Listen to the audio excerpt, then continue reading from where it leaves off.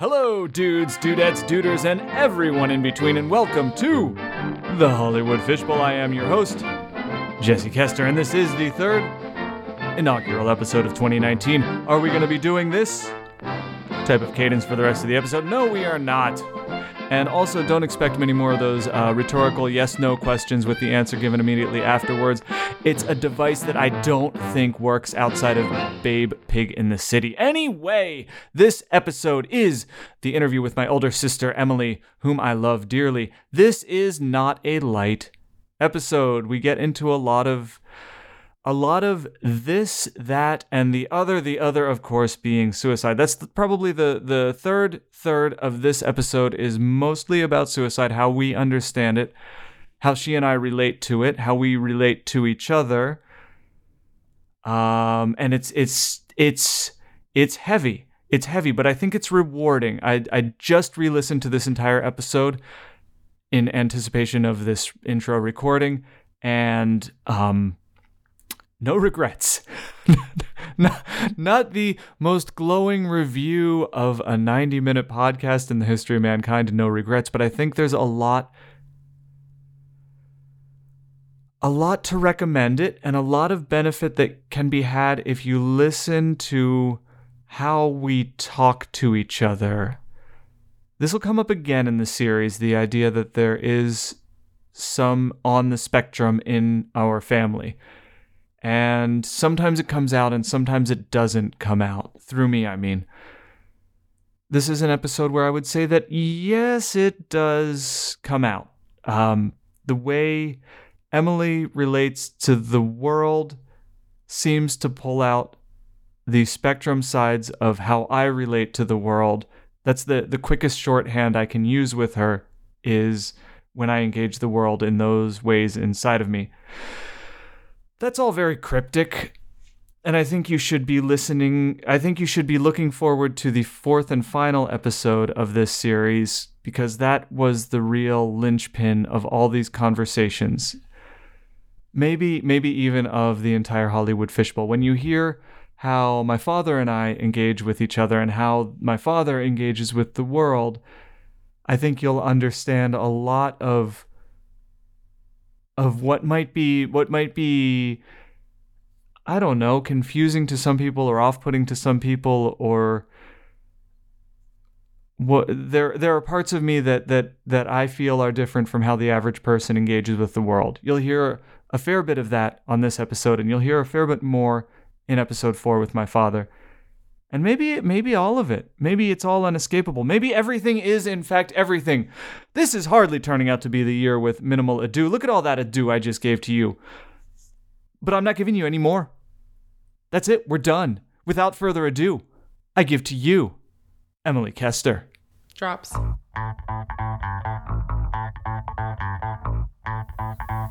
Morpheus is fighting Neo! Hello, and welcome to the Hollywood Fishbowl. I am your host, Jesse Koester, and today we are joined by the one, the only, the very illustrious Emily Koester. My older sister. Welcome to the program. How have you been? Fine. Cool. Music's just gonna keep going for another minute. Any follow-up on that answer? That was like the practice question. How is your day? Morpheus is done fighting Neo, and I hope it hasn't set the tone for this entire conversation. I don't think so. All right. Are you aware of 5 and 5? Is that no.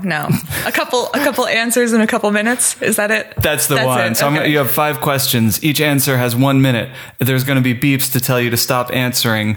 Oh, this is like high pressure. Very high pressure. Very high pressure. The good news is, if I get the "How is your day?" and I could just say "Fine," then we're gold. Yeah, I'm sure you're gonna make it within the time limit. That's the first good news. The second is, all the questions are about the topic of which you are an expert. You. Oh. So you've got a competitive edge on this 5 and 5. And you're not scoring, right? Like, you're not going to hold up a card that's like, that was a 1. No. That was so bad. No, but I do keep track. I'll tell you after off mic how right. well you did or didn't do. Are you ready? You are going to grade it. Good. For 5 and 5. Yes. That's what the beeps sound like. Should I have gotten a question yet? Question 1. Okay. Where did you grow up and how did that inform your adulthood? I grew up mostly in Kutztown, Pennsylvania, but I grew up in a lot of different houses. And I think that really informed who I am as an adult. Did you ever do the count through the cave house? Like, that's kind of where I end the genesis of moving. I think I did. And actually, I did recently for a federal security clearance where I was supposed to track all of the places that I've lived in the last 25 years. Mm-hmm. And then I went back. Why not because it's like, why not just go back? And I know it was over 18 houses in 18 years. Yeah. But I don't remember what it was. Yeah, it was. There were some houses we'd spend, 16 months in or 18 months in. Right. And if I was counting the staying at someone's house for a couple months or living at Pop-Up's house for a couple months or all of that all together. Yeah. The farmhouse was the longest, maybe? I have no idea. No, maybe the Kutztown. West Walnut. Yeah. I guess that's all we get to talk about that on. Next question, please. Question number 2. What is the Must Engage media, the book, the movie, the album that opened up the secrets of the universe to your brain? Oh, you know what? I've heard you ask this question before to other people, and I thought I should probably think of this before I go and answer it. And I didn't spend any time making a plan. So I don't have one. I'm just filling in time right now while I think. Why don't you just name some things that you liked? Things that I liked. Things that informed.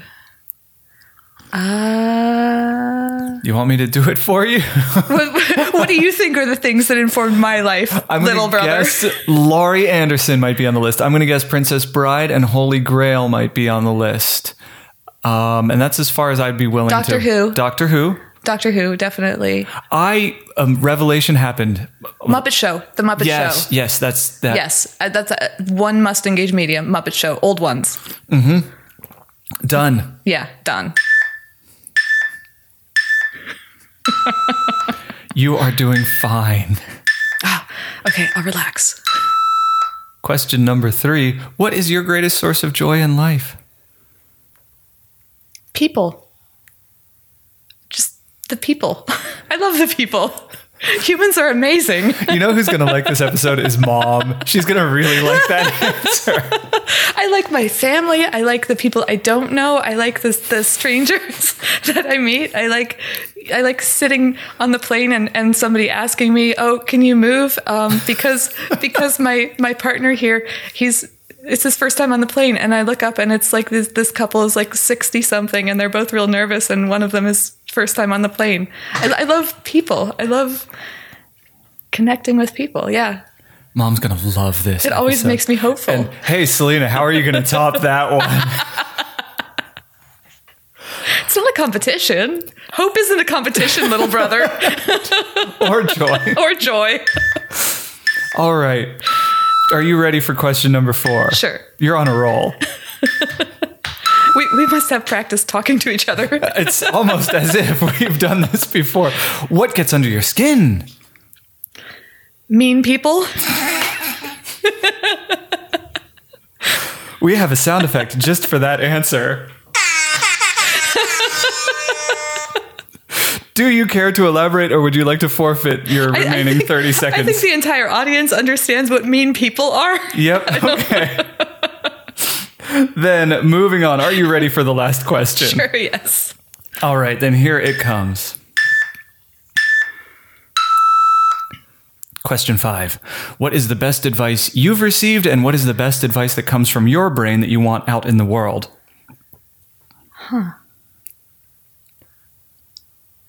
Oh, that's a tough one.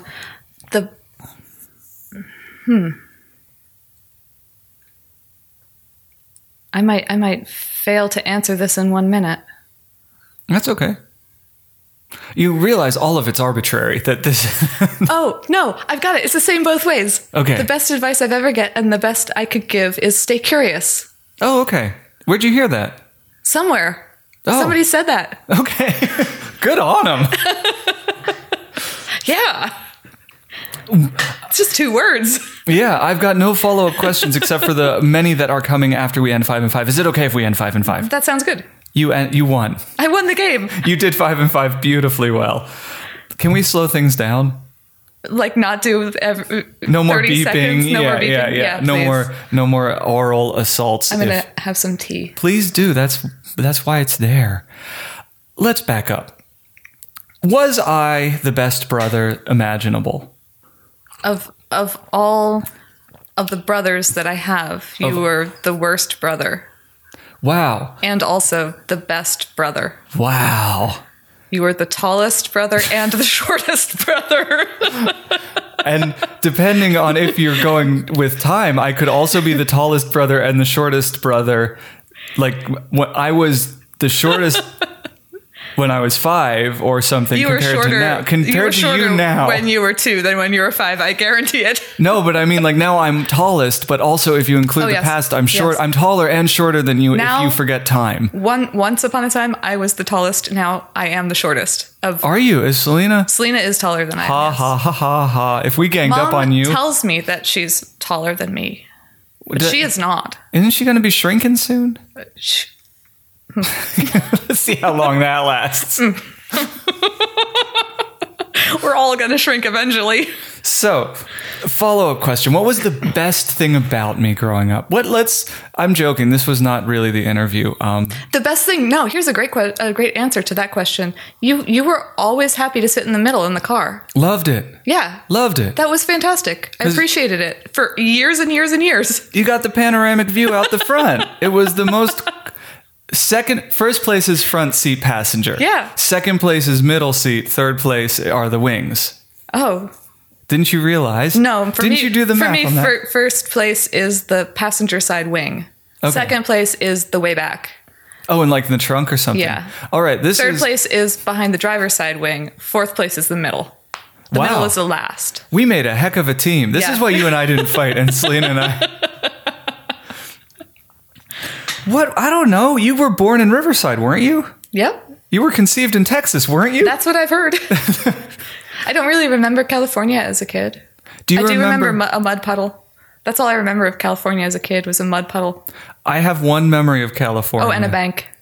And you cookies. Mind if where are you on spiders? Do you want me to kill the spider that I'm seeing or not? On my head? No, it's behind your head. Is it on the air? Are you a defender of spider rights? Okay. I do whatever you need to do.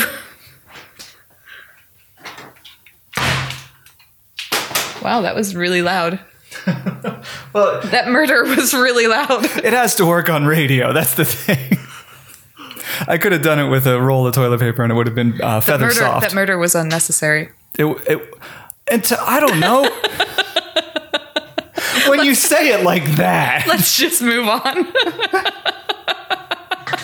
I get little welts, like there's something biting me in my sleep and I think they're spiders.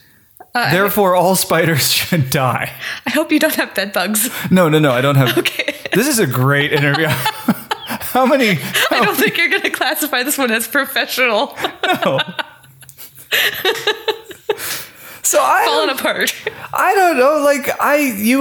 I looked up to you, and you were autonomous. You were always the most autonomous of all of us children, and that includes Jake and Will. I looked up to you about your ability to use language. No. Yeah. I was bad at it. You were older than me. You were better than me at all of that stuff. I didn't think so. What was I doing with language? Nothing. Talking. I can tell. Writing. Do you want to hear the joke I told when I was little? Sure. Knock, knock. Who's there? Joke. That's the end. Please don't say joke. Okay. Because I got nothing after that. I mean, you were really little. You had good jokes when you were really little, but whatever. I mean, like when... It's not a competition. No, you're just really smart at coming back with responses, whereas I'm someone who sort of has to sit and percolate on something before answering. You never were, and I admired that when we were kids.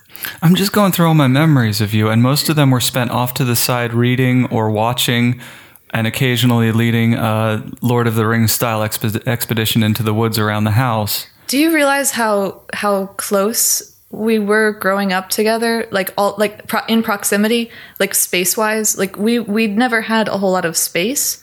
If you look at old photos, it's just if there's 5 kids in the picture, we're all practically sitting on top of each other. It's not because somebody said, I'm going to take a picture. It's because Yeah. Well, that was the Topton house. The Kempton house, we had a lot of space. Like we could run around outside, and the living room was huge there. You remember? But once yeah, but if you look at the pictures of us inside, we're all sitting on the same chair.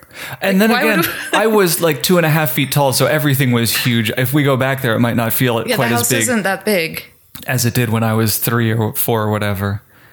But yeah. But then the I don't remember the Mertztown house. I do remember. I have some memory of the Topton house. The Mertztown house that was the one next to the highway.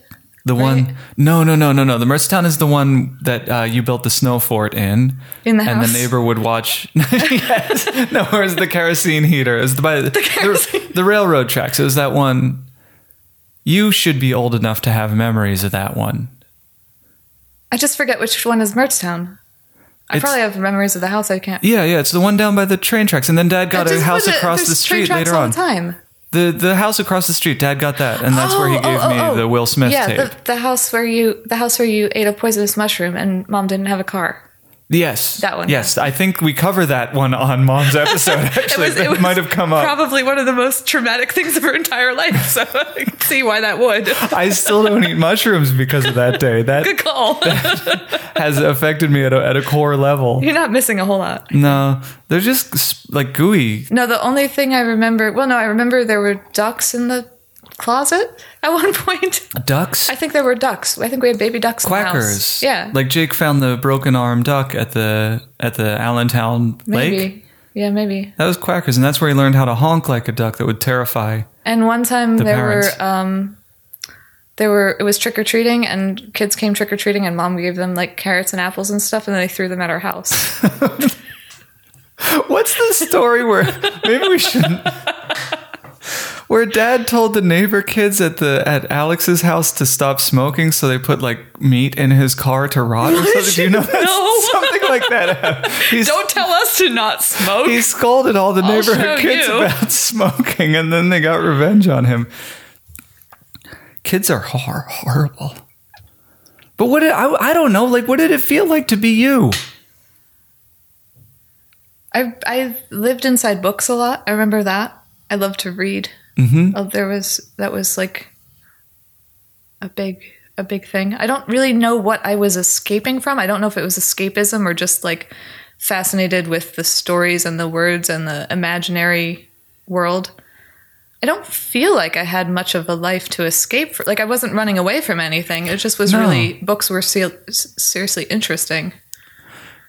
I don't know.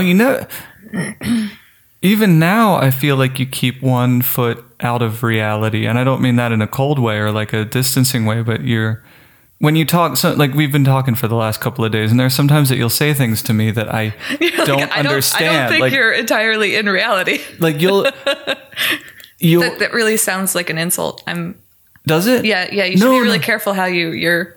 I don't mean it like that at all. I really don't. I mean it like you have made 17 logical steps that I'm unaware of, and you're giving me information at point 18. Oh, yeah. Like you'll say a sentence that is down the food chain from where I'm aware of. And the only way that anyone would get to that point of saying that thing is if they might not know that you exist as an independent creature. Let me rephrase it. You don't have both feet in my reality. Like you're ahead, you're working ahead a lot of the time. Does that make more sense? Yes, I have one foot that in is your own always personal only private, in my own personal private. That's what reality. I mean. That's yes, what I mean by that. I didn't mean to be insulting at all. Yeah. No, actually, I think that's true. Okay. So at least we can agree on that. Yes, and I think that I have to work to translate. Yes. Translate from my reality to the realities I'm also walking in. And I feel like I think Dad has more experience. Like he jumps ahead those 18 paces. He'll say things that are 18 steps ahead of where I am, but the way he'll frame it or give it context will make it easier for me to understand it. Does that make any sense? I think so. Like, I think this is a thing that you got from Dad more than from Mom. Yeah. Is this ability to like your brain is moving ahead and step by step coming to these conclusions and losing some of the context along the way when you verbalize it. Is that fair? That makes sense. And I'm thinking that it is about it. It's something that's similar to Dad's communication, because it's something that when I'm just talking with Dad, we jump steps. He's jumping steps. I'm jumping steps. We very rarely have to check in about what we're talking about. That's the thing. That's a very key element that you verbalized that I didn't have the words for, is that the conversations we have where you lose me, I feel like if you were talking to Dad, he'd have no trouble. Like he'd be right there along on the same... Sure. Or able to keep pace or interpolate the context that I'm not interpolating. So as a child, half of my adult reality was totally able to follow that and half maybe was not. So why would I adapt? It's like 50% of the world can follow along with me. But then when you're a child, like when you're talking to Dad, it doesn't, he's able to engage you in that way. So. Oh, I've got some homework. I'm sorry. We have nothing but fun on the Hollywood Fishbowl. But it makes me jealous of your brain. Like I wish I was able to keep pace in that way. Huh. I think Swinky's going to enjoy this too. This episode. This episode. Yeah, I think Mom's in the bag, Dad's in the bag, and Swinky's in the bag. We got a real small audience for this one. Still not sure if Selena will be on board.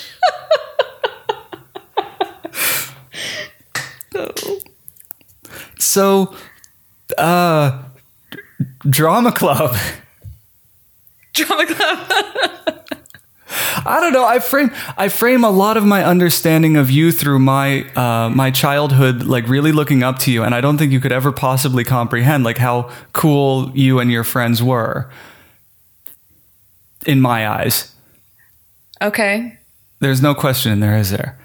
Not yet, but I feel like there's one coming. But no, there is none. No? It's just the thoughts of like that you were into fantasy, you were into wizards and warlocks. So I thought that was cool. Do you remember like in Topton, you would write maps on the sidewalk? You'd use chalk to say like, now take ye 3 paces forward. And, I should do maps for Steve. Steve loves maps. Oh, he'd have so much fun.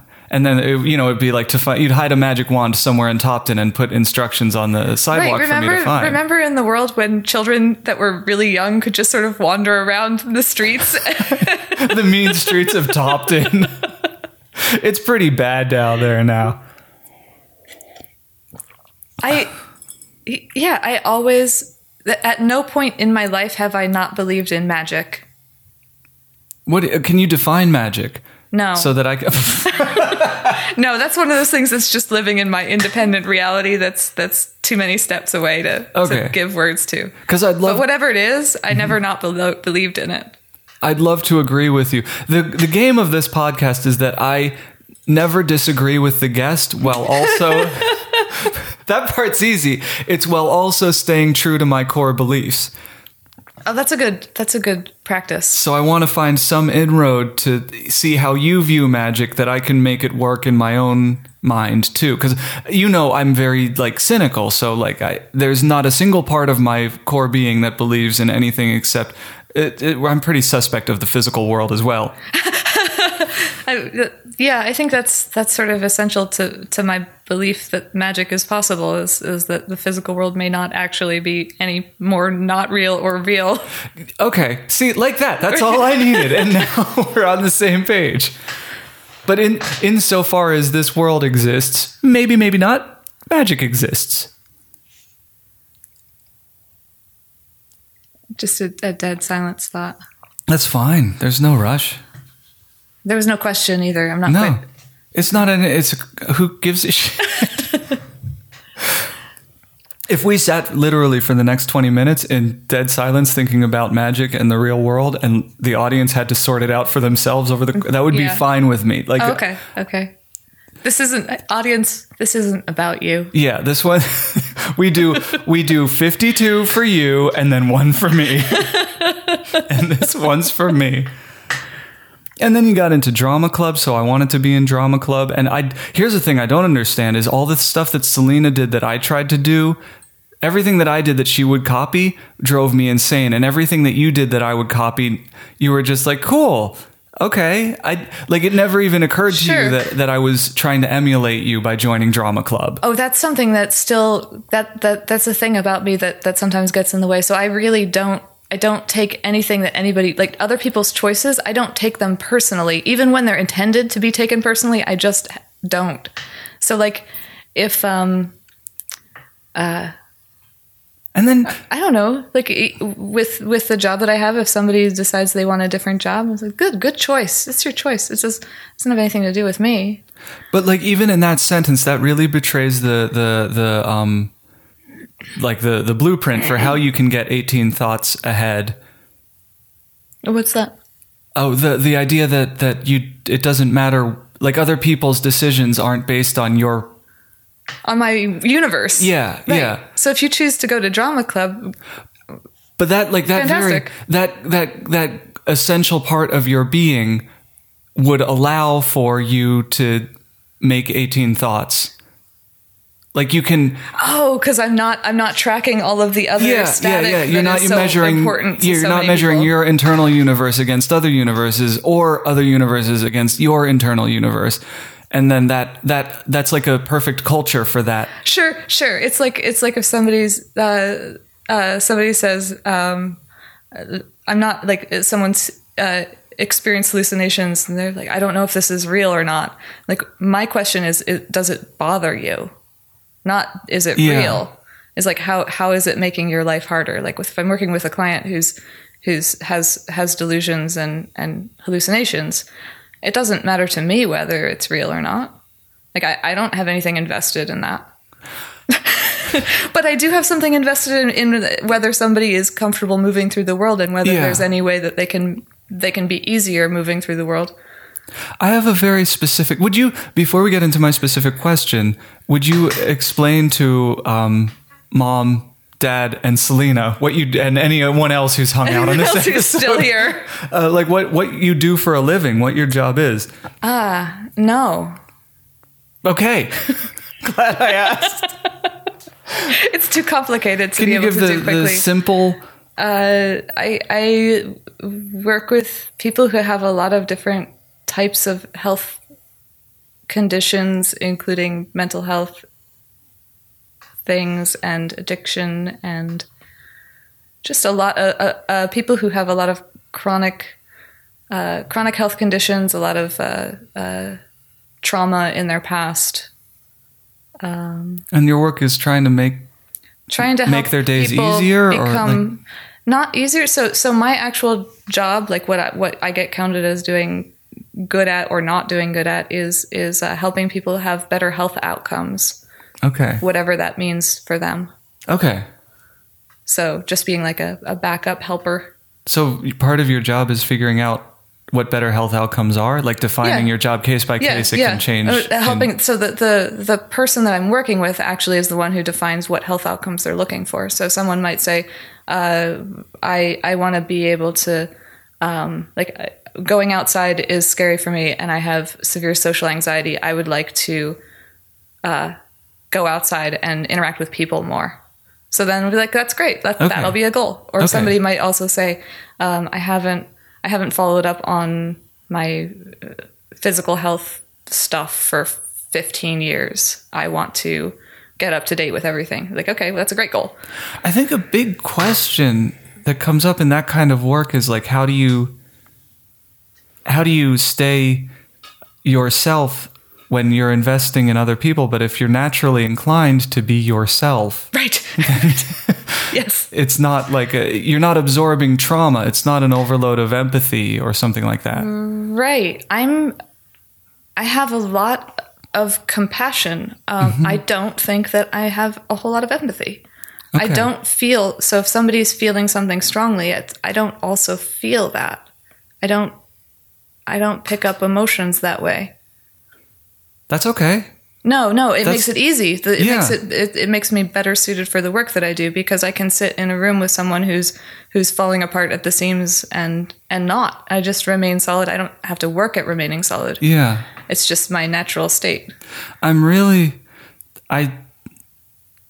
and I don't want to get into specifics, but one of the things you were talking about this whole trip is the like you are empathetic to yourself. That's not what you were talking about, but the stresses around your job are related to yourself in relationship to your job, Right. not other people in relationship to you, but how you relate to the tasks you're assigned.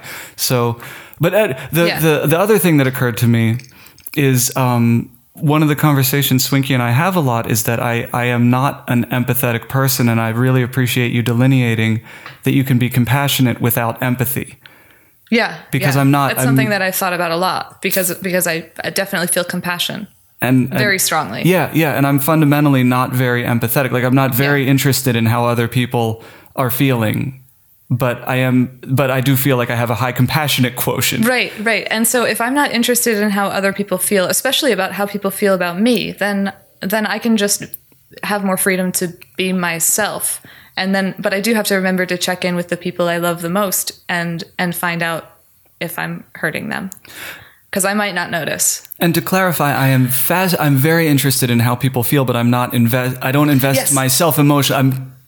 The whole Hollywood fishbowl is like a weekly exercise in listening to how other people move through the world. That's like the core of it. Yes, I'm very curious about how other people experience things, feel, think, choose. And I wonder if that curiosity is directly connected to just a fundamental lack of empathy. That sounds like a good research project. I'll get on it. Okay. If I ever go I've been and researching get a PhD, it for the last 37 years, just so you know. But the question I had was, we were watching 12 Monkeys, and I started to think about schizophrenia. And I started to think about, like, when I'm thinking, I think a sentence at the speed it takes about to say a word or two. The way a sentence sounds in my head sounds very, very fast. If you were to run a stopwatch, the time it takes to think a full sentence is much, much quicker than it takes to say a full sentence. And I started to think about, like, if my brain was thinking at the speed that people talk instead of at the speed that I think, it would immediately become very, very indistinguishable. I'm not sure. So I think that in general, the research for the average person, and I think it's probably different, might be different for you, but there's a difference between how fast we can write, how fast we can read, how fast we can talk, and how fast we can think. Mm-hmm. And so, and it's usually the slowest one is writing, then speaking, then reading, then thinking is the fastest. So every time you jump down a step, it's going to take longer to make the noise. But that might not be true for you.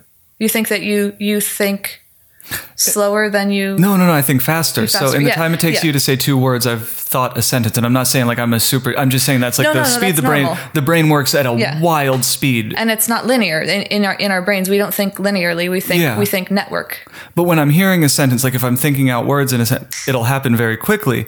But if that happened in the time it took to say a sentence, it would be very, very confusing, and I wouldn't know if it was something I heard or something I thought. Because it's so fast, my brain knows this is an internal sentence. And I wonder, if I ran a stopwatch on how long it takes me to think a sentence, and if a schizophrenic person ran a stopwatch on how long it took them to hear somebody in their head say something to them, would their stopwatch reflect more the time it takes for an average person to think, or would it be closer to how long it takes an average person to speak? And you don't have to have an answer. I don't know the answer. My theory on that, or my guess, would be that if I was hearing voices, that the speed of the voice that I'm hearing would be the speed of a spoken word. That's what I would think too. And if my brain thought at that speed, I would be lost. It would be very hard for me to differentiate between what I'm thinking and what I hear in my... Anyway, that was all I was thinking, and there's no real question embedded in there. Okay. Cool. Well, now I'm just thinking about thinking, which is sort of a big mess of tangle to... Yeah, and it doesn't do well on radio. It's not good interview. It's not good for interview.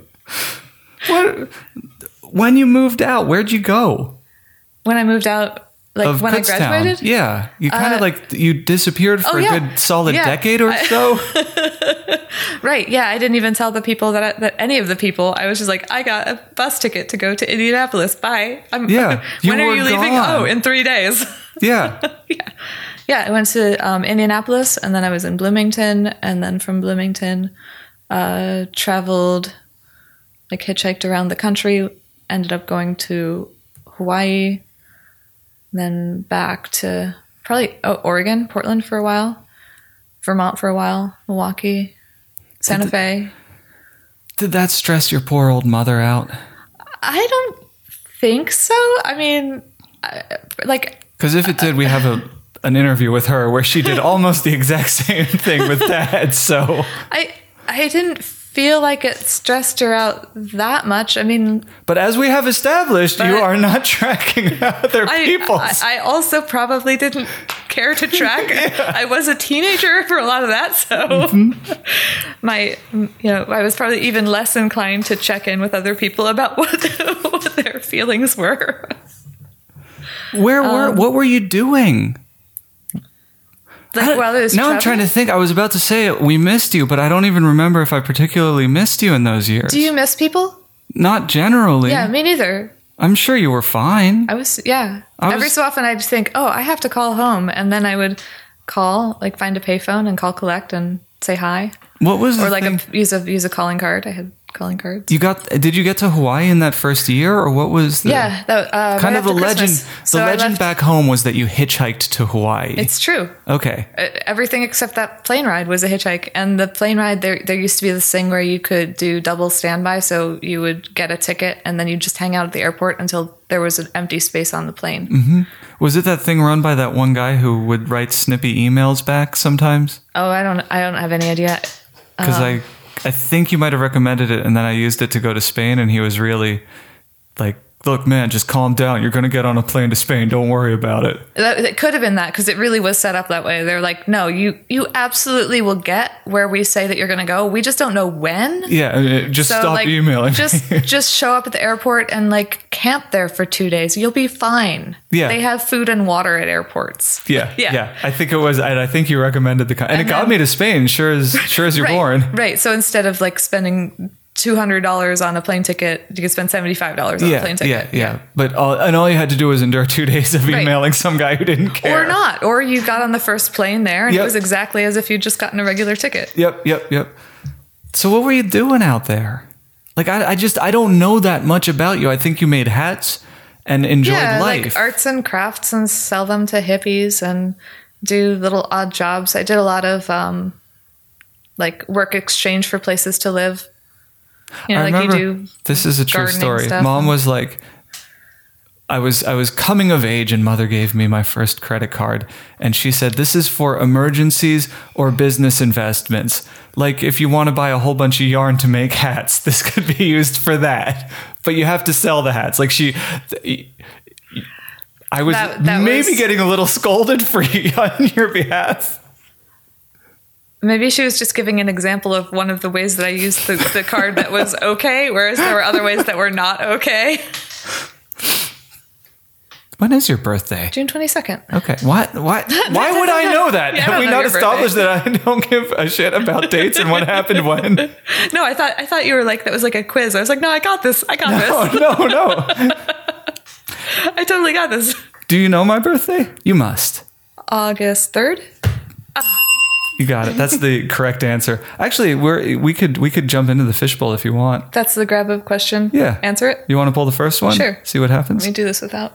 You have been annoyingly adept at not bumping the microphone. Oh my gosh, this question is covered with coffee? Yes. There is a small story around that one. I was walking down the street and I saw that on the street and I thought, that could go in the fishbowl, couldn't it? So the question is, what was one important thing that Abraham Lincoln did? And it actually comes with an answer. Do you have a different answer than the answer written on the back? The answer is saved at the Union. That answer seems half-baked at best. Yeah, as does the card that it is written upon. So in your esteem, what's one important thing that Abraham Lincoln did?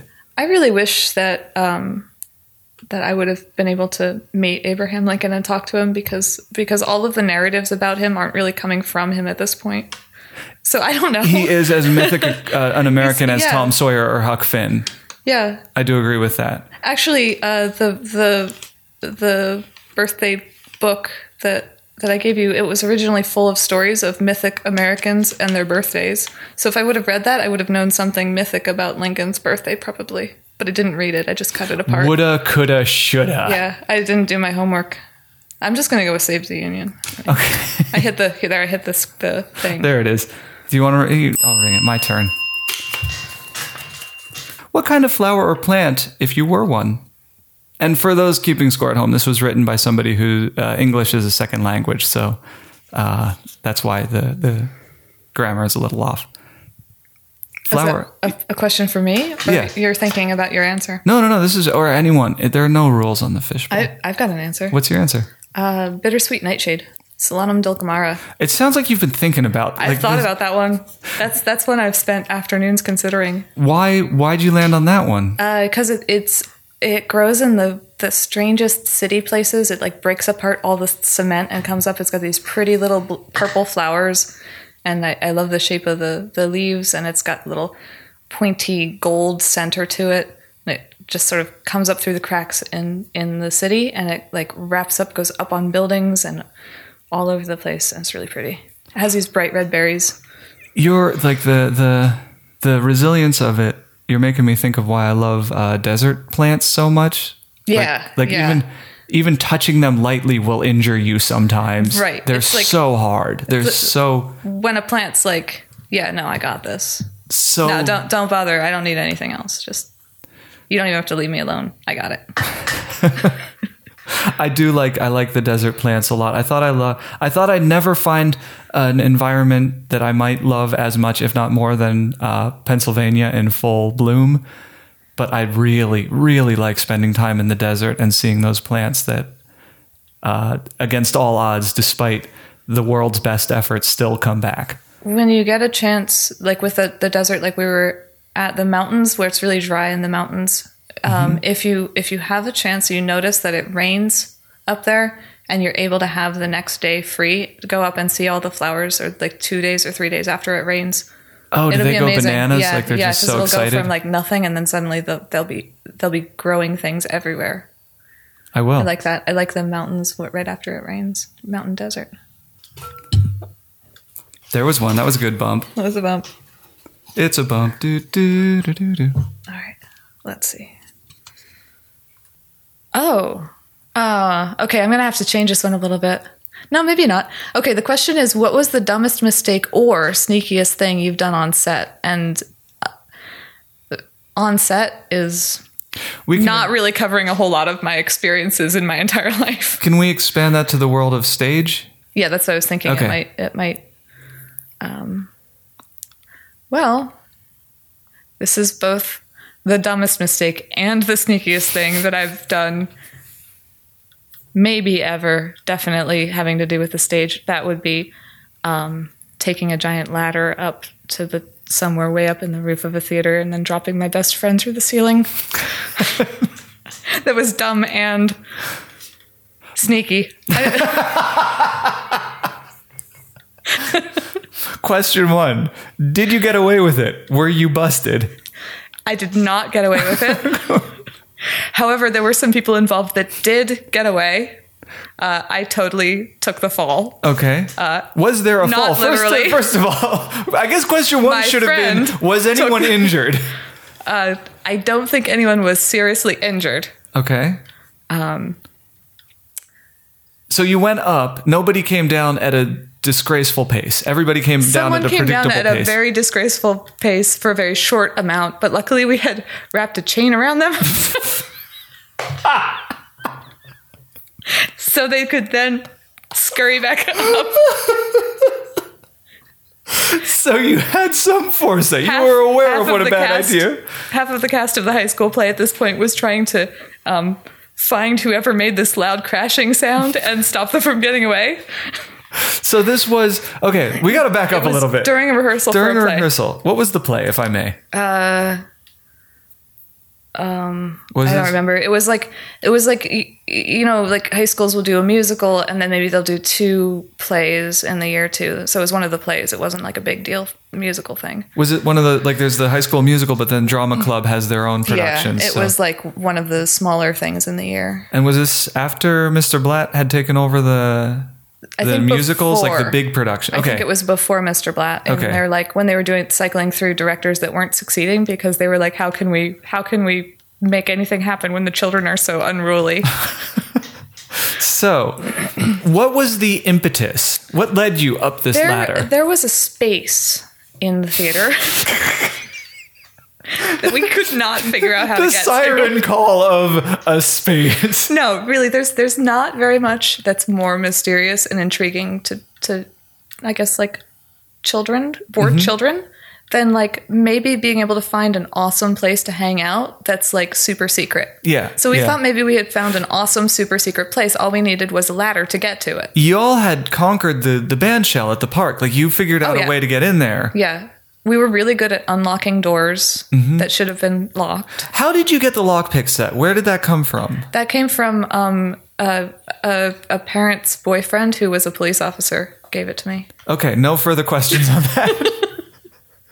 And the technology you were studying for picking locks in high school, does that still work today, or have locks gotten so complicated? Like, when you look at a lock... Master locks are the same. House locks are generally the same. They're better locks now than. Okay. But like if you have a regular key that only has one jagged side, that's the same as it's been for Okay. 50 years. And how long did it take you? Like, was it a thing that you could do in an afternoon, or was it weeks of you practicing on locks to figure out the feeling? And The person who gave me the lockpick set and showed me how to use it had me practicing on master locks. So once like if I was practicing on master locks, then it was pretty easy to feel the tumblers. how many I times? don't really understand why somebody thought it was a good idea to give a 15-year-old girl a lockpick set. But you seem to... I loved it. It was great. It was the impulse was correct from Right, but it's from sort your of- perspective. Right, but it's sort of like, so you know all those things that are illegal, like breaking and entering? Disregard. But this coming from the granddaughter of the author of Safe Man and Other Stories. Oh, right. So I did have like ancestral lockpickers in my... yeah. Like, we have safecrackers in our Yeah. family. Yeah, so we thought that we could hang out in a really cool place in the theater, and all we needed was a ladder to get to that cool place. And so we got a ladder, a very large ladder, and we walked it past a lot of people, Where did you find this ladder? probably in one of the tech areas. Okay. Yeah, so like a big ladder. Yeah, because Like schools that- have ladders like that go 2-3 stories up Right. to get to the top of the gymnasium or It whatever. definitely took 2 people to carry it and one other person to direct. We walked through everything that was going on with a ladder. We took it up the catwalk, and nobody. This sounds like a Roadrunner cartoon at this point. Yes, and then we went to see if it could go in the place where we wanted to go hide. And instead of going into it did go. It was fine. And then my friend started climbing down the ladder, and then the ladder fell through the roof, and then we were all in trouble. And there were lots of people. Now, if the chain had not been there, what are we looking at, like quality of life after the fall? This is why we got in trouble from our parents, was about that aspect. Okay.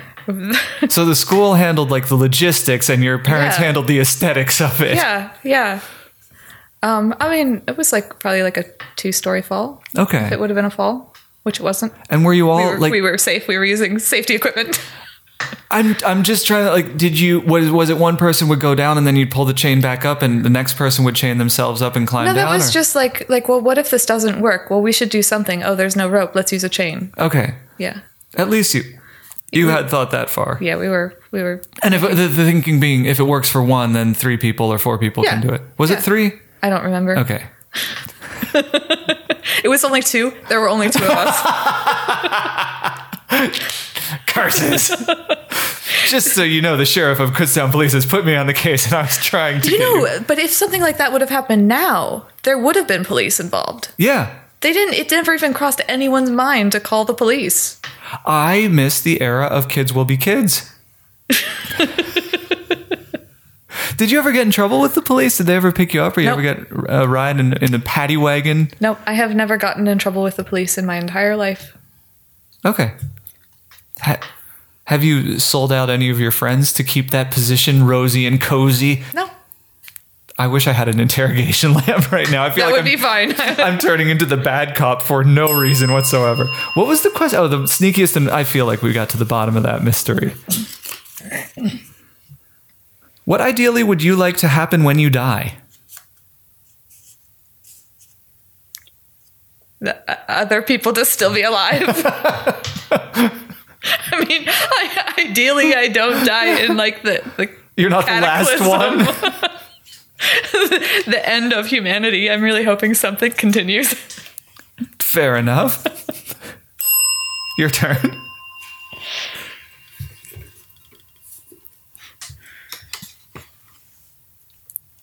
Where is your favorite place to hide in LA? You've been to a couple of spots. You can pick from the. I think my guess. I've got my guess. I've written it down in my head. What is your answer? I like the room with the solar telescope in it. Oh, okay. My prediction was outside of LA. Oh yeah, that's outside of LA. Yep. But I would like to be at the solar telescope on a day when I could actually look at the sun. You'll just have to come on back now, won't you? Oh. 3 things you would tell your 15-year-old self? What advice? Okay, what was going on when I was 15? Yes. Let me try to remember that first. So was that like 9th, 10th grade? The 15, halcyon 16, days 17, 10th? before driver's licenses. So I was like... So when I was 15... I don't know. Just say you're doing great. Killing it. You got it. I don't know. I really liked being 15. That was fun. That was a good year. You always, I don't know, maybe I'm wrong on this, but you always seem to move through the world with comfort.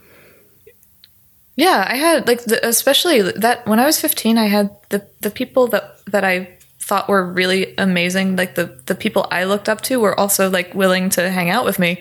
That was so cool. I don't think that happens to very many 15-year-olds. Like that. Were you with Gabe and Ryan at that point, or was it more Ruth? And when did you and Mandy stop hanging out? Junior high. Okay, so that's before 15. Yeah, you start getting like your So 15, I was hanging out with Jamila and Ruth Ruth and Ryan and Jamila and Karenisa, and I was a sophomore, and so then there were also the really cool seniors that were my friends. I think we like that. That dichotomy of names really explains what Kutztown is. Ruth and Ryan, 2 very biblical names. Right. Jamila and Karenisa, 2 very salt of the earth names. Yeah. No, 15 was fun. Would you go back if you had a shot? Oh, yeah. Really? Like, I think, like, the nostalgia I have for childhood is probably for when I was 15, 16 years old. Here's the thing. I have all nostalgia for Kutztown, but I have no nostalgia for age. I do not ever want to be 15, 16, 17, 18. I don't want to be 25 again. I don't want to be 30 again. Like, I just don't. I want to be in those places and feel those feelings, but I don't want to be the person that I was. And I think that is directly connected to me being kind of a shitty person, like an arrogant loudmouth, like a self-centered. Like I'm really happy to be past those traps of youth. There was definitely there were a lot of good things that I have good memories and some nostalgia for. It was also I was the most depressed of my entire life at like not 15 but like 16 and 17. Just really felt there were times where I felt so hopeless and so just so miserable. And it was kind of like a perpetual state thing, or I think it was just a biological state. Like I think it had to do with just that combination of feeling like a grown up but not having any of the rights or responsibilities of a grown up, and not really, and like having like whatever teenage feelings like amplified up to like 15. Like everything was big all the time. If I made a mistake, it was big. It was. That's why I don't want to go back, is because I think a lot of those developmental things are as biological as they are psychological. Like if I could go back into my 15 or 16-year-old body, I could take the psychology with me, but I'd be stuck with the biology of that body. And I don't want to go back to that. I feel like the biological development I've done in my life is, I'm so grateful for it to think and process the way I think and process now. And I don't think I would have access to those thoughts or those processes without having the calcified brain that I have. Yeah, it's not as, I don't know. It was good. I don't have any advice for my 15-year-old self. She was doing just fine. She knew it was just important to survive, just get through the rough parts and enjoy the fun parts. She didn't have a problem with that. Are there enough rough parts that you can still feel that same depression? Like now in my life? Yeah. And I'm not talking up days or down days, but I mean like the cloudy black. I actually think that my biology is different now. Like, not with like any sort of choice or change of my own, but just it's not as over the top. So like when I have dark black times now, I understand like, oh, okay, you know what? I'm just going to put on some pajamas and watch a stupid movie and just say, that's enough for today. And then like my biology will make sure that dark part is, it passes. I just give it like 20 hours. I'll be on to something else. It's fine. And it's so consistently true that I don't fret when I do feel down and depressed. The only part of my biology, like there's this thing that happens around 9:30 that I can't shake thoughts of suicide. Like it just like quickest way out of this is either going to bed or jumping off of a building. Mm-hmm. So I usually opt for going to bed. In fact, 100% of the time so far, I have opted for going to bed. Right. And so then it really is biology. Like if it's clicking at a specific time. Yeah, it's a very biological response to the world. And being aware of it helps a lot and keeps me away from rooftops after 8:00. I forget what it was. I think it was this episode on Nikita Bitch Project. You contacted me afterwards because that's the one where I did the 20-minute intro monologue about thinking about suicide and thinking about doing suicide and how those are two completely different things. Yeah. And I think about it a lot, but I don't think about doing it much at all. And less now that not only is Swinky in my life, but like we talk about the next generation, and boy, would it be shitty to them if. Well, it's such a good question to ask people. Like to ask people, do you think about suicide? Do you think about suicide every day? Do you like? It's okay to answer yes. Like, but it should be okay. I think I could be wrong about the medical world, but I think if the answer is like if you say I think about suicide every day, then there's certain procedures that have to be done the same way. Sure. Like if somebody walks in with a nail in their forehead, there's certain procedures that have to be done in response. The exact procedure is then to ask, well, do you have a plan? And then if the person has a plan, then you say, do you have all the things that you would need in order to fulfill your plan? Just run me through this. Yes, I do have everything I would need to fulfill my plan, and I do have an exit strategy. What's next? Well, are you planning on killing yourself? No. Okay. So we're good. Yeah, we're good. Okay. We're good. And then I guess if I was working with somebody that we got to that point in the conversation, I would ask, do you have somebody that you can talk to if you decide you do want to kill yourself? Do you know who you would talk to if you decided it was a legitimate choice today? No. No, I don't. So then... Because everyone I know would try to talk me out of it, and I wouldn't want to talk to that person if it was time. Have you ever seen a counselor? No. Had a therapist in your life that you trusted? No. So that's like part of what I do for my job would be, if I was working with somebody who answered in that way, would be like finding out if that person is interested in having a relationship with a therapist, helping them build a relationship, helping them fire therapists that don't work for them, hopefully with the point of like getting so that you would have someone that you could talk to actually talk about the pros and cons, whose job would be to not convince you anything. Because that's what therapists do.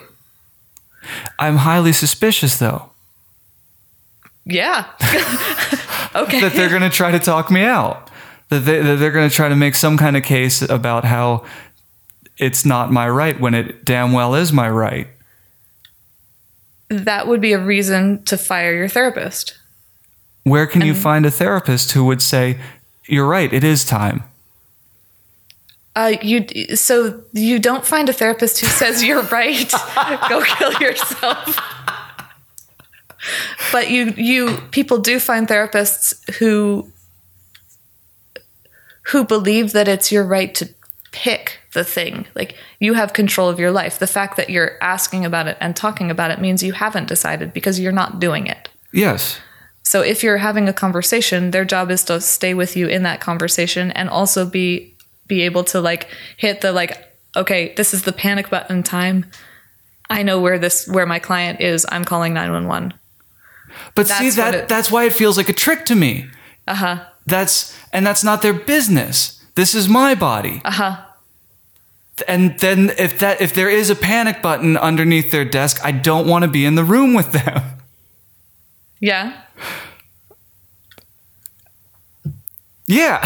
Like, have you ever called the suicide hotline? No. You should try it sometime. No. Well, okay. I'll tell you a story. I mean, you can. You don't have to be suicidal to call the suicide hotline. And just say, like, what do we do? Yeah. I've worked with a lot of people where it's like, have you ever called the suicide hotline? And they're like, no. So you can call them and they'll talk to you about what their job is. You can talk to them about, so what if I'm walking around on my cell phone and I won't tell you where I am? What would you say? You can find out all those things. They have procedures. You can like... The most outreach I ever did, I was studying at Reading Area Community College, mm-hmm. and I was depressed a lot of the time. Did you know I used to cut myself a bit? No. AKA a bunch? No. Okay, so it was in that era when I'd go to the bathroom 2 or 3 times a day, and I was carving up my chest quite a mm-hmm. fair bit. Anyway, got it into my head that wasn't like a healthy response to having a body, so I went to this... Oh, sure. I was driving around and it said, like, the Reading Outreach Community Center or whatever it was. It was a place for that. And I walked in and I said, like, look, I'm really having trouble and I'm really depressed. And they said, that's not what we do here. We're more for... And then that was the end of my dabbling. What were they there for? I think they were there for junkies who were trying to get clean. Oh, they're like... Sweetie, this is a needle exchange. You're in the wrong place. They didn't forward me to anyone. Do you want some condoms? And I think I did say, like, well, where should I be going? And they said, well, we don't really know. That doesn't sound... Oh, no. Not our problem. Oh. So that was the beginning, middle, and end of my outreach work. Is it... I mean, this feels like a fact to me, that suicide is my choice. But it seems that that's not the general timbre when I talk to other people about it. So you would probably want to find a therapist that like dialectic behavior, like DBT. Mm-hmm. So their general background is going to be like, I am not your keeper. You make all the choices for your own body. But that's what that's how I feel about life. I think everybody has the right to decide when it's over. Okay. And I'm not trying to stress you out or put a lot like... it's not really a stressful conversation for me. As we established in the first third of this. I have no empathy, so, I have compassion, and I think that living is a valuable thing. Okay. If I were to kill myself, guaranteed 100%, I know Nana wouldn't get it. Mm-hmm. 98% chance Mom wouldn't get it. 100% chance Selena wouldn't get it. Would you get it? I would grieve for not having you around. I would be angry because suicide always makes me angry. So I'm like, I feel like, but I don't know what get it means. Would you understand where I was coming from? When people that I have loved have killed themselves, I don't question their reasons. I think that's what I mean. I don't feel like it's my place to question someone's reason for deciding to be dead. Just as I would hope that if for some reason I was in a position where I decided I would rather be dead, I wouldn't want other people to question that. And I think it would be I think it's ridiculous to question other people's decisions about that. Like, it's pointless and also sort of disrespectful to human autonomy. Okay. I think I've known people who live with enormous amounts of pain every day. And that's sort of the thing, like, when I think about suicide, that's the part where I understand it the clearest. Like, if somebody is engaging in a life that has a distracting amount of pain pretty much 100% of the time, how can I decide that it's how can I make any judgment on that? Like, how can I decide when enough is enough, right? Yeah. Like, where would I get off thinking, like, if I'm not, like, I'm not feeling that, so why would I make a decision of what is the right thing for them to do? Okay. And that pain, not necessarily physical, like, it could be any kind of, like, constant unpleasant. Like, why, The pain that gets me to those places is always existential.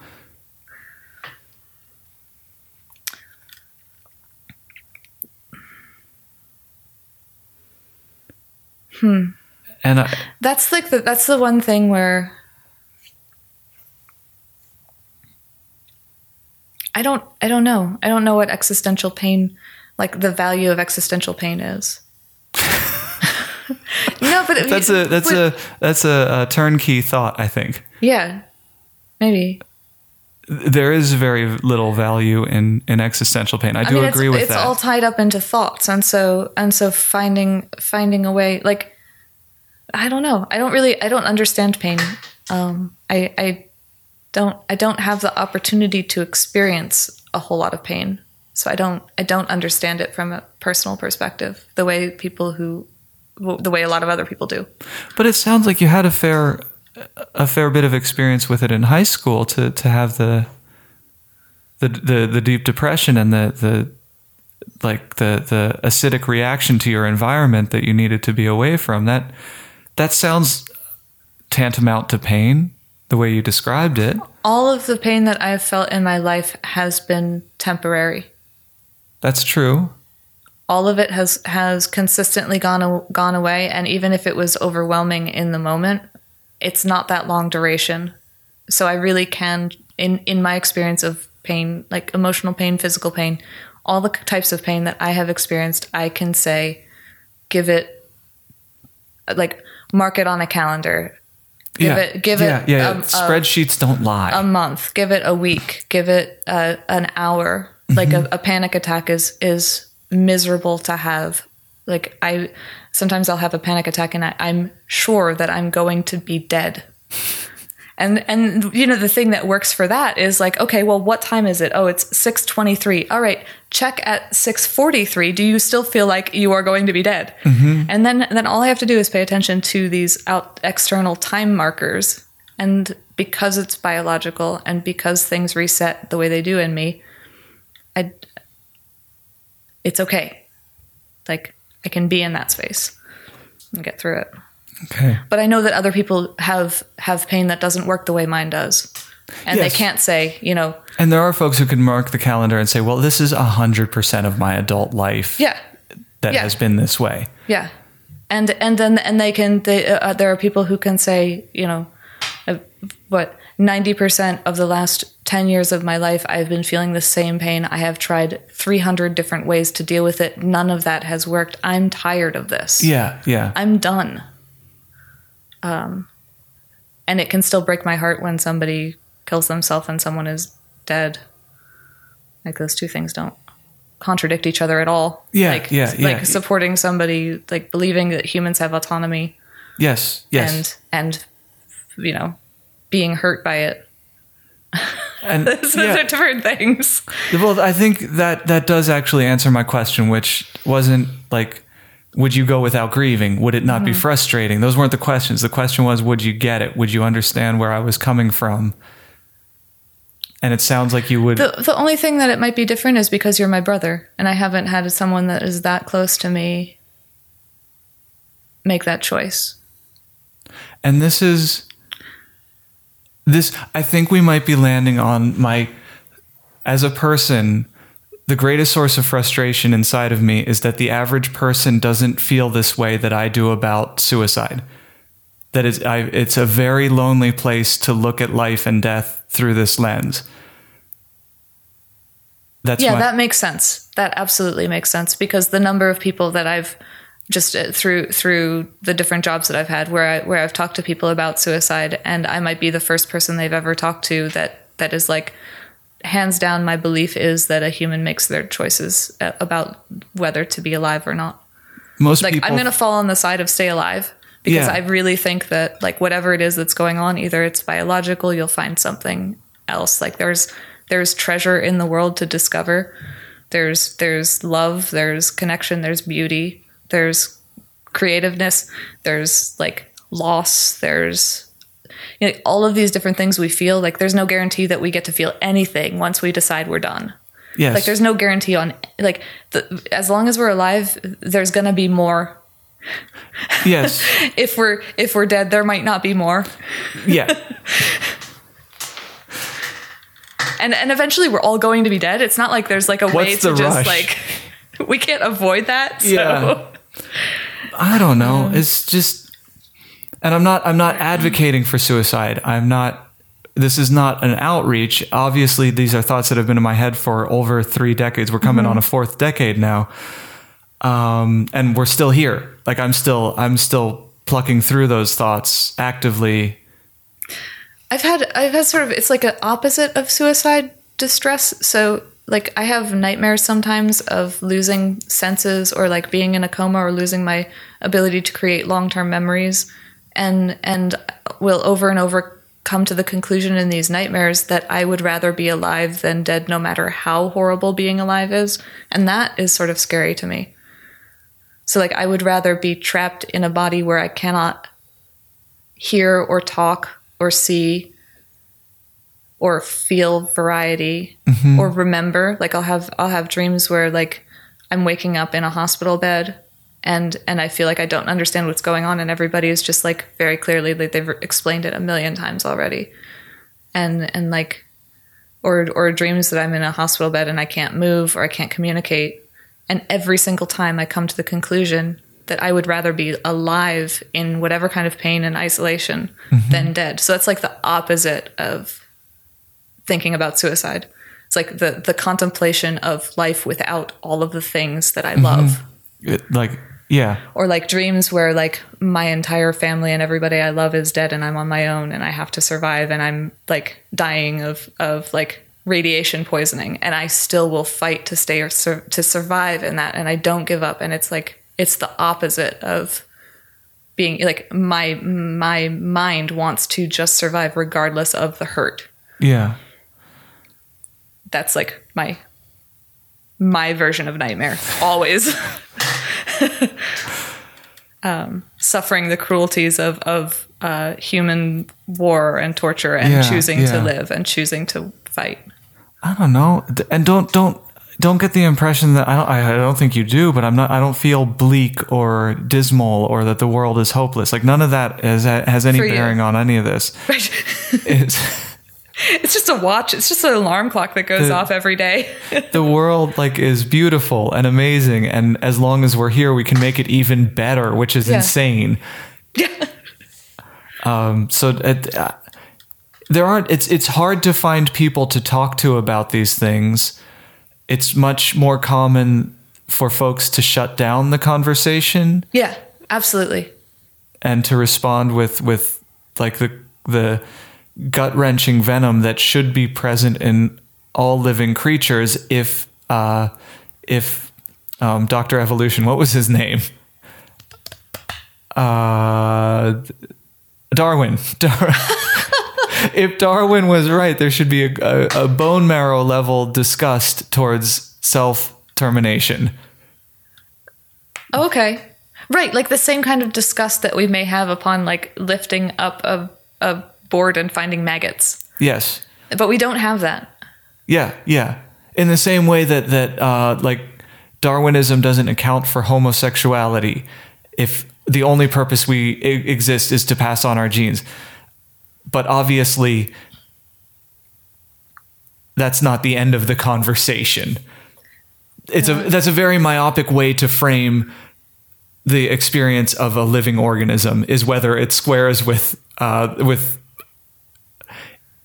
theories of evolution that can be compacted down to 2 or 3 sentences. So years and years ago, I remember talking with a friend who was talking about killing himself, and I remember just sort of like listening and having questions and just having this conversation. It was like a late night conversation, and at the end, I was like, so "This is I think my opinion about suicide." I was like, "Okay," it's like, "Okay, friend, like if you decide that you're going to kill yourself, can you please let me know so that your family doesn't have to be the one that finds you?" Because that's the part, like when it came down to it for me, it's not like it's not that I'm supporting or not supporting my friend's right to kill themselves. I'm just like, dude, let someone know who's willing to take that. Yeah. And take that instead of it being someone who loves you the way your family loves you. Yeah, yeah, yeah. Don't have them be the one that finds your body. Like think it through and have a plan so that there's like some other intermediary, because that's just going to scar people you love And more than necessary for what you're trying to accomplish. Those intermediaries are so vital, because like one of the things I'll land on if it gets heavy one night is like, Jesus Christ, I don't want to make Selena have to explain this to Steve and Dan. Like, that's not going to be any fun for her at all. But the other thing is that having that conversation about the intermediary, it's like it takes it out of the person's isolation. Yeah. Because they're like isolation is pretty deadly. Like it's not.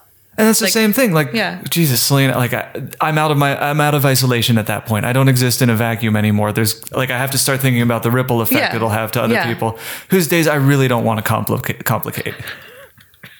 Right. And if someone's only alive in order to not complicate the lives of those people that they love, I think that's fine. I think that's legitimate. I'm alive for other reasons too, but I mean in those dire moments, like in the darker nights, it's just like thinking about the logistics of it. Like that's really common. She's old enough. Who cares? Like that's really, really common for people who struggle with suicidality. It's very, very, very common. The logistics. The like, well, the only reason I'm not doing this is because of the people I care about. Like the logistics, the not me. Like which is a temporary fix, because like you can't just live your life for somebody else. Nobody ends up really doing that. No, it's just enough to buy me the time till I can get to bed. You just have to get from 9:30 to 10:30. That's all. I'm half an hour from home. I'll just not drive into that tree. And then you have to die face first. And I don't know, Mom doesn't care about an open casket or anything, but oh wow, yeah, you're really thinking it through. No, it's every day for a lifetime. Eventually you're gonna get to logistics. Yeah. Try thinking about toothbrushing, but I do that every day, and I do not think about the logistics of toothbrushing. So how would you kill yourself? Oh, jumping from a high surface, faceplant. It would, yeah.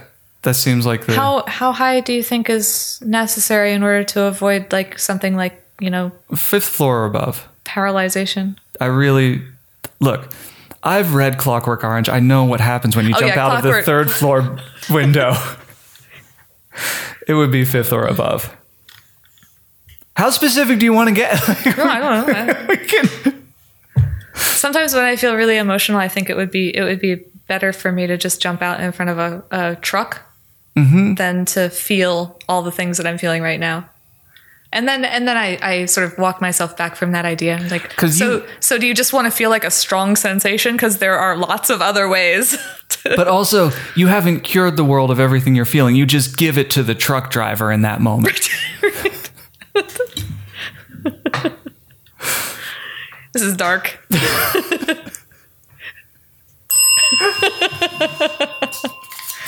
Let's talk German. Hold on, we have a music cue for that if you want it. Ja! Ich bin eine Frau, du bist mehr Kutztown.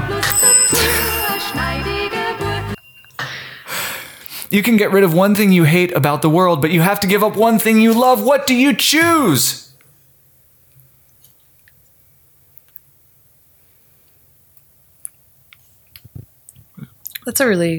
That's one of those questions that's just sort of abstract to me. Well, like, there's a lot of wiggle room in that. Like, I could say that I love Snickers bars, and I hate fascism. Keep it like really.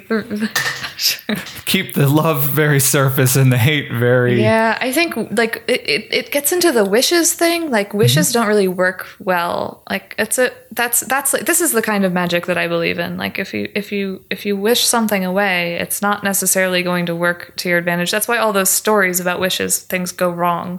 Because they're teaching people like you don't just get to say I'm giving this one thing up and I want this one thing. Like everything is in a network. Everything's in some sort of like cause and effect system. So if I say like, oh, I wish there was no more.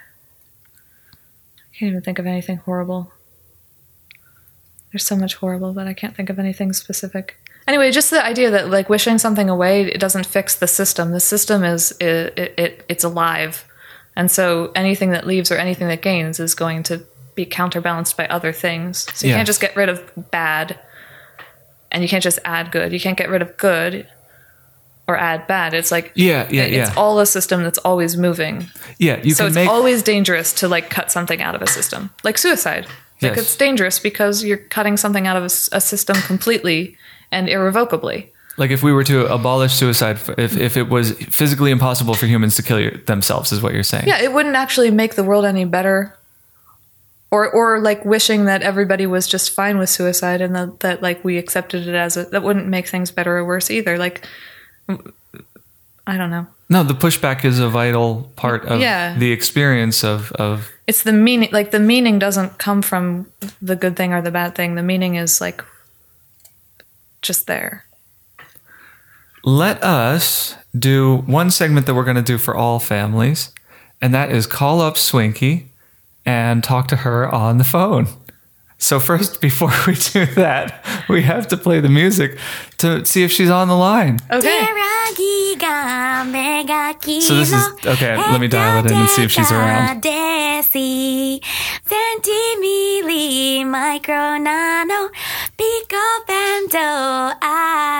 Everybody now hold somebody and tell them that you love them. I love you. Lift your hands together and praise the Lord. Hi, Swinky. Are you up online? Are you here? Hi, thanks for having me. Sorry I can't be there, but at least we have this satellite uplink. No, it is good. It is good to have you on. Well, you are here with my living sister, Emily. That was a strange quantifier.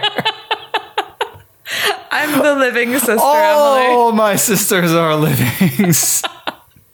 So I was wondering if you had a couple of questions for Emily that you wanted to ask her before we round out this interview. So, how's your life? My life is wonderful. It makes me happy. Where do you want to be in 5 years? I don't know. You're interesting. What's your dream? What do you really want? That's a good question. What is your dream? I'm stumped by that one. Yeah. That was sort of one snarky. Of those people who have jogging outfits and they have sunglasses and caps and they run and look LA. That's a good dream. That's not mine, but it's a good dream. I'm asking because Pew is turning into one and I'm trying to find out if it's something that happens once you land in LA. I would like to just for the record, I haven't seen that version of him at all while I've been on vacation here. None of that has happened. You're interesting. Do you have friends? Yes. Do you have friends? Yes. Real friends? Yes. Friends who support you and listen to you when you're sad and celebrate with you when you're successful? Yes. Yeah. Do you take 5-minute showers to save water because LA's a desert? I actually take really short showers at home or really long showers. So my showers are like 30 seconds to a minute or long. You're insane. It's true. Can you pay my bills? Can you pay my telephone bills? Can you pay my automobile bills? I don't think you do. No, I don't. So you want me here through. I guess this call is over, Swinky. I hope we haven't offended you. This is so surreal. Yeah. All right, Swinky, thank you so much for coming on. Oh, we're done? Yeah, we're done. Okay. All right. Thanks for having me. Love you. Bye. Bye. Bye. Thank you so much for coming on the Fishbowl, Swinky. All right, are you ready to wind down? Yeah. If ever there was an episode that needed that refresh, I think it's this one. Do you have friends? Real friends? Real friends. I'm so glad that I was able to say yes. I would have started crying if I didn't. No, she was really pressing you on that. She did not take yes for an answer. I'm glad that I felt confident. Like there's no question in my heart or in my mind. Yeah. I have friends, but if there was a question, I would be crying right now. She could have broken you down. I'm so glad that you made it through that gauntlet of questions. It was easy. I was just telling the truth. All right, let's wind it down by playing our goodbye music, and I'll say my outro. Is that okay? Sure. This has been the Hollywood Fishbowl, and I've been your host, Jesse Koester. I will continue to be Jesse Koester as long as I live. If you liked what you heard, you can find us on the World Wide Web, which abbreviates to www.hollywoodfishbowl.com. If you are more prone to the Twitters and the Instagrams, we are at HW Fishbowl. But as we all know, it's not about us. It's about our guest, Emily. If people liked what they heard, where can they find you? Well, I live in upstate New York, in Ithaca. So that's a good place to start. That would be a good place to start. I'd be happy to have a conversation with you. All right. Though I'm not sure how you'd find me. You could write into the Hollywood Fishbowl, and if it seemed like a rational thing to do, we would make the introduction for you. Fair enough. I mean, the person who wants to talk to you can't write in and ask for people to call you. Jesse, I need some more friends. I thought I had friends, but then they listened to that episode and they were like, Emily, we're not that kind of friend. Actually, I suppose you could. If you wrote me and said I need some people to call me as friends, I could find someone for you. Thank you. Hey. Yes? Oh, you have one more? No, that's okay. it. Thank you so much for coming on. I really appreciate you as a family member, as a friend, and as a guest, in that order. Okay. Bye. Bye.